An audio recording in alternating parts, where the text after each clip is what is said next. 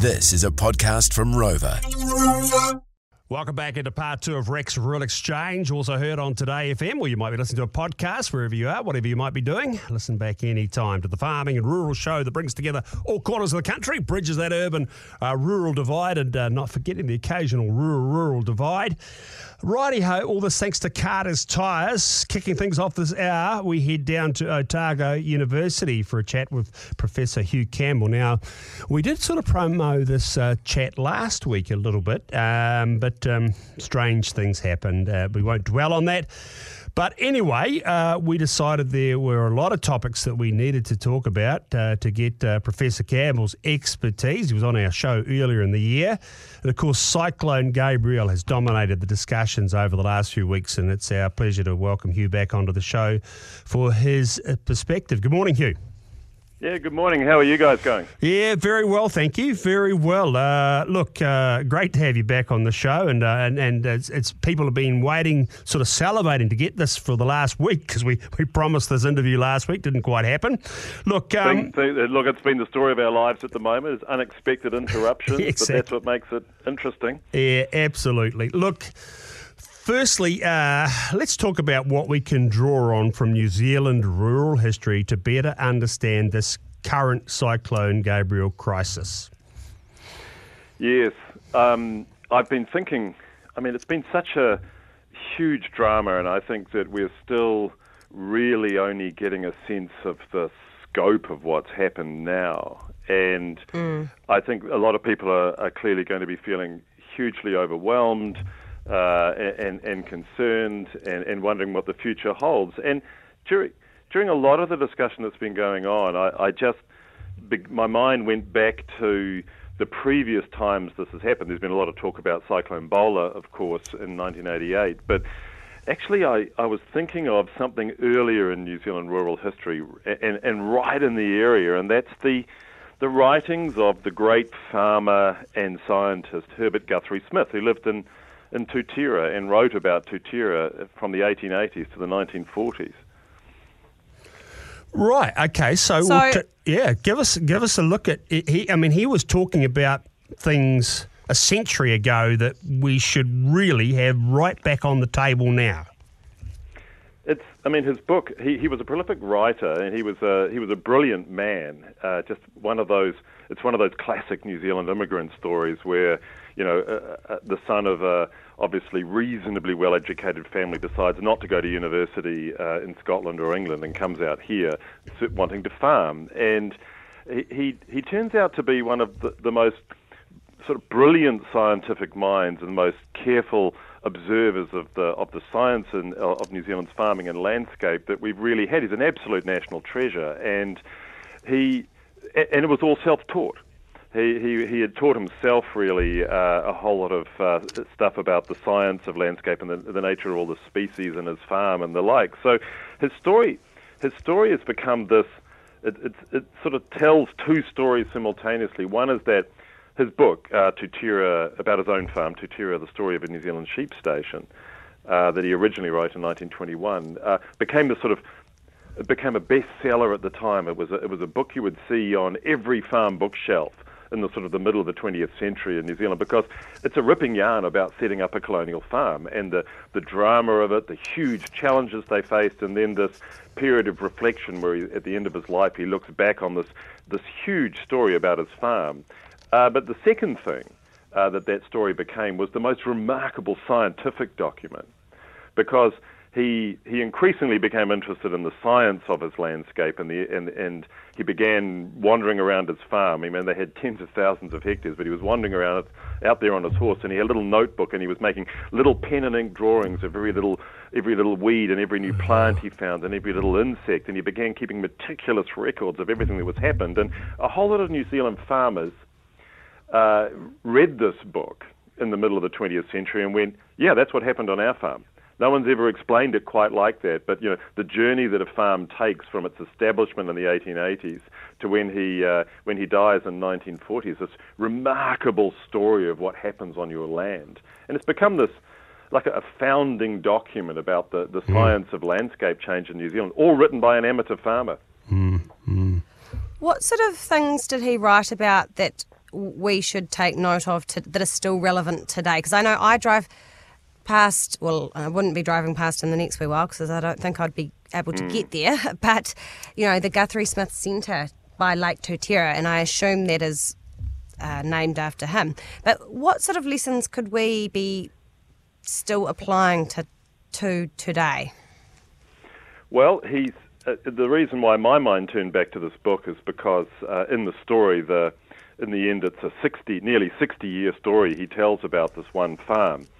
There are certain absolutely decisive key events that happen twice in his time as a farmer there. They're both massive flood events.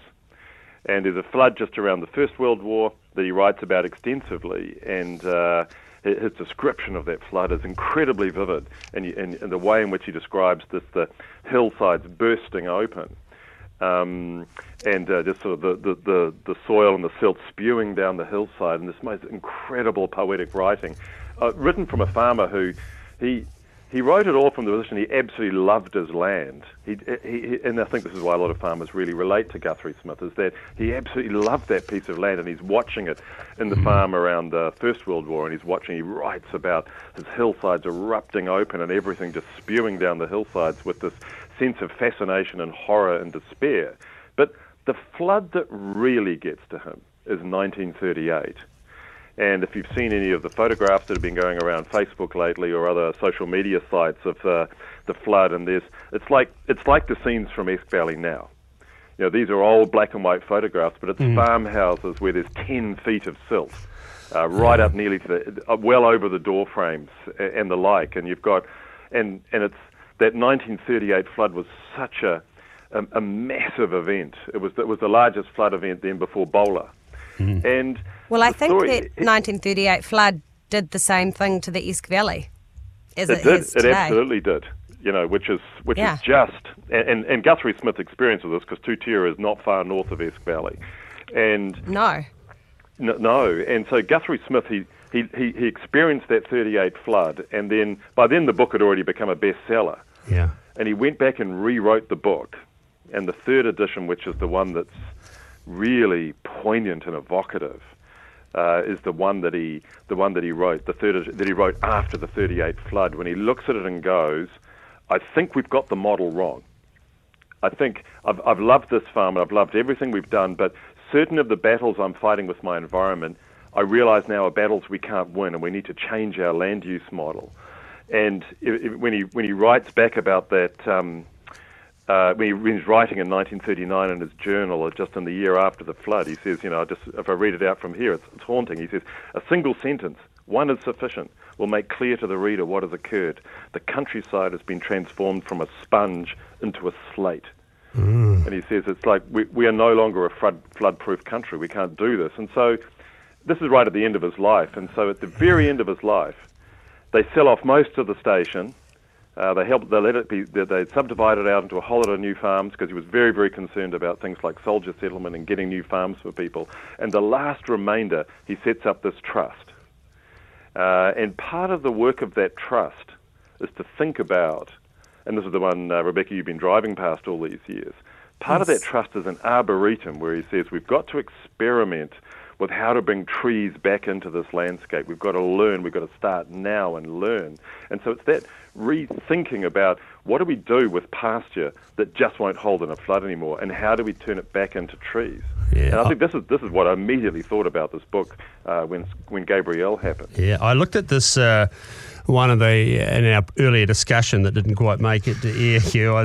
You sort of, I think I was paraphrasing a little bit, but he sort of said, I've done all this work to protect my land and my animals, but probably it was my practices that caused many of the problems.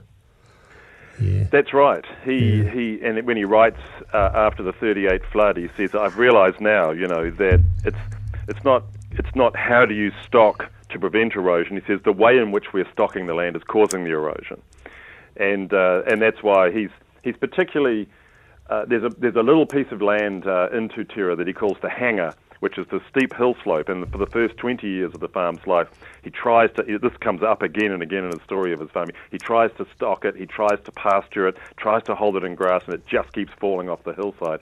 And by 1896, he says, okay, we're locking up the gates on that one. I'm just going to let whatever wants to happen in there. And he watched for the rest of his life quite excitedly as the native bush began to regenerate. And in the end, by 1938, the hangar is one of the only bits of the farm that holds on in the big flood. Yeah. And so that was part Isn't of his that inspiration for forming the Guthrie Smith Trust, was to say, we've got to bring trees back into this landscape, but you've got to bring them back in a way in which it's like there's a whole lot of those old growth native trees, as well as Manuka, which can basically stick to the hillside, start holding those hillsides up again. We've got to learn to farm with the trees again. And it's really poignant looking back on it, because this is not the first time that Guthrie Smith's name's come up in New Zealand. Of course, he was discussed enormously after Cyclone Bola. And the government poured a huge amount of money, and dozens of consultants were brought in to try and think about, the sort of the realization that there's just land up there you can't hold in pasture anymore. It's got to go into trees. And a whole lot of people at the time said, Guthrie Smith has shown us the kind of regeneration we need up there. They've told us what kind of trees that go in, but of course, as we now know from history, the thing that went in was short rotation plantation pines, which turned out to be not the greatest solution. No. In fact, 30 years later, as we're clear felling those plantations, they turned into a time bomb. And so, here we are again. I guess my question is, Guthrie Smith wrote about this, then he was discussed again after Bola, now we've had Cyclone Gabrielle. Has anything actually changed since he wrote that book and his revised, up to his third edition?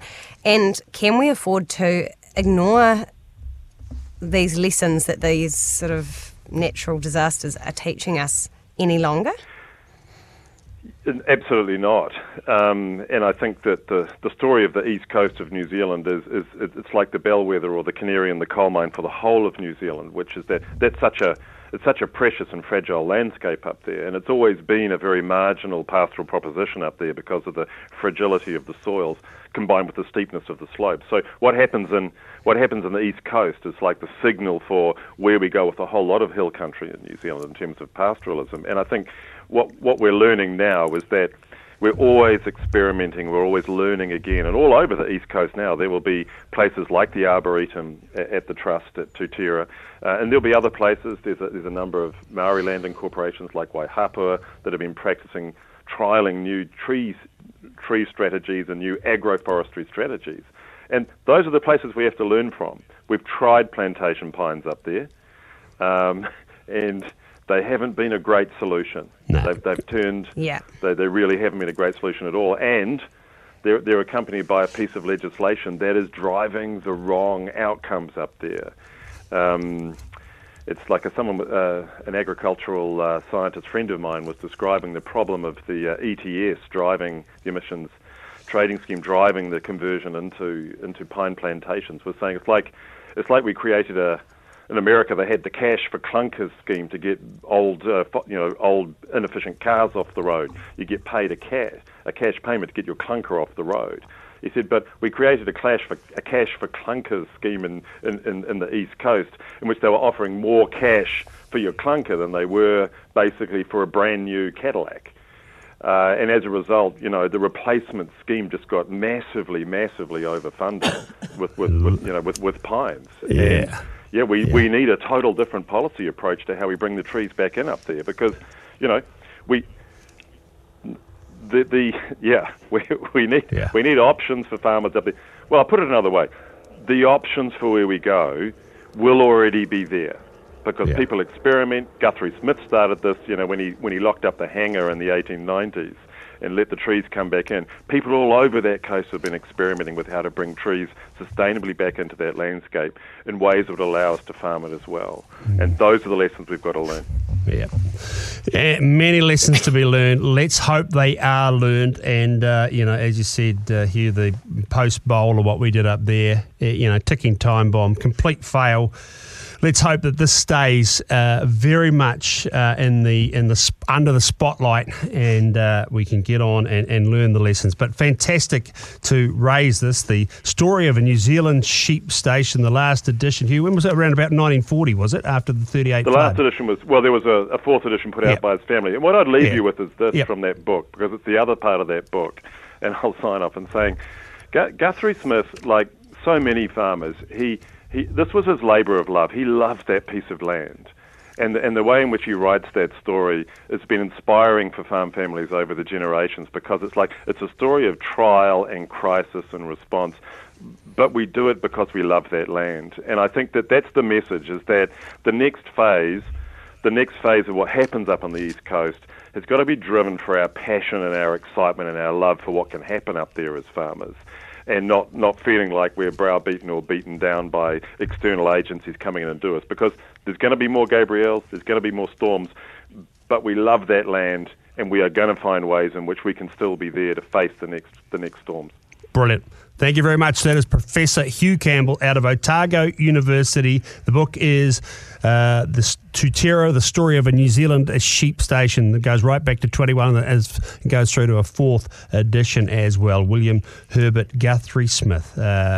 Incredible foresight. What a legend. I'm looking forward to getting a hold of that, and especially that third edition. I really want to have a read of that after the 1938 floods there. We'll take a break. When we come back, the team from Findex, they have been down at the Wanaka AMP show down in that part of the world, so we're going to catch up to Findex agribusiness partner Alistair King next on the show.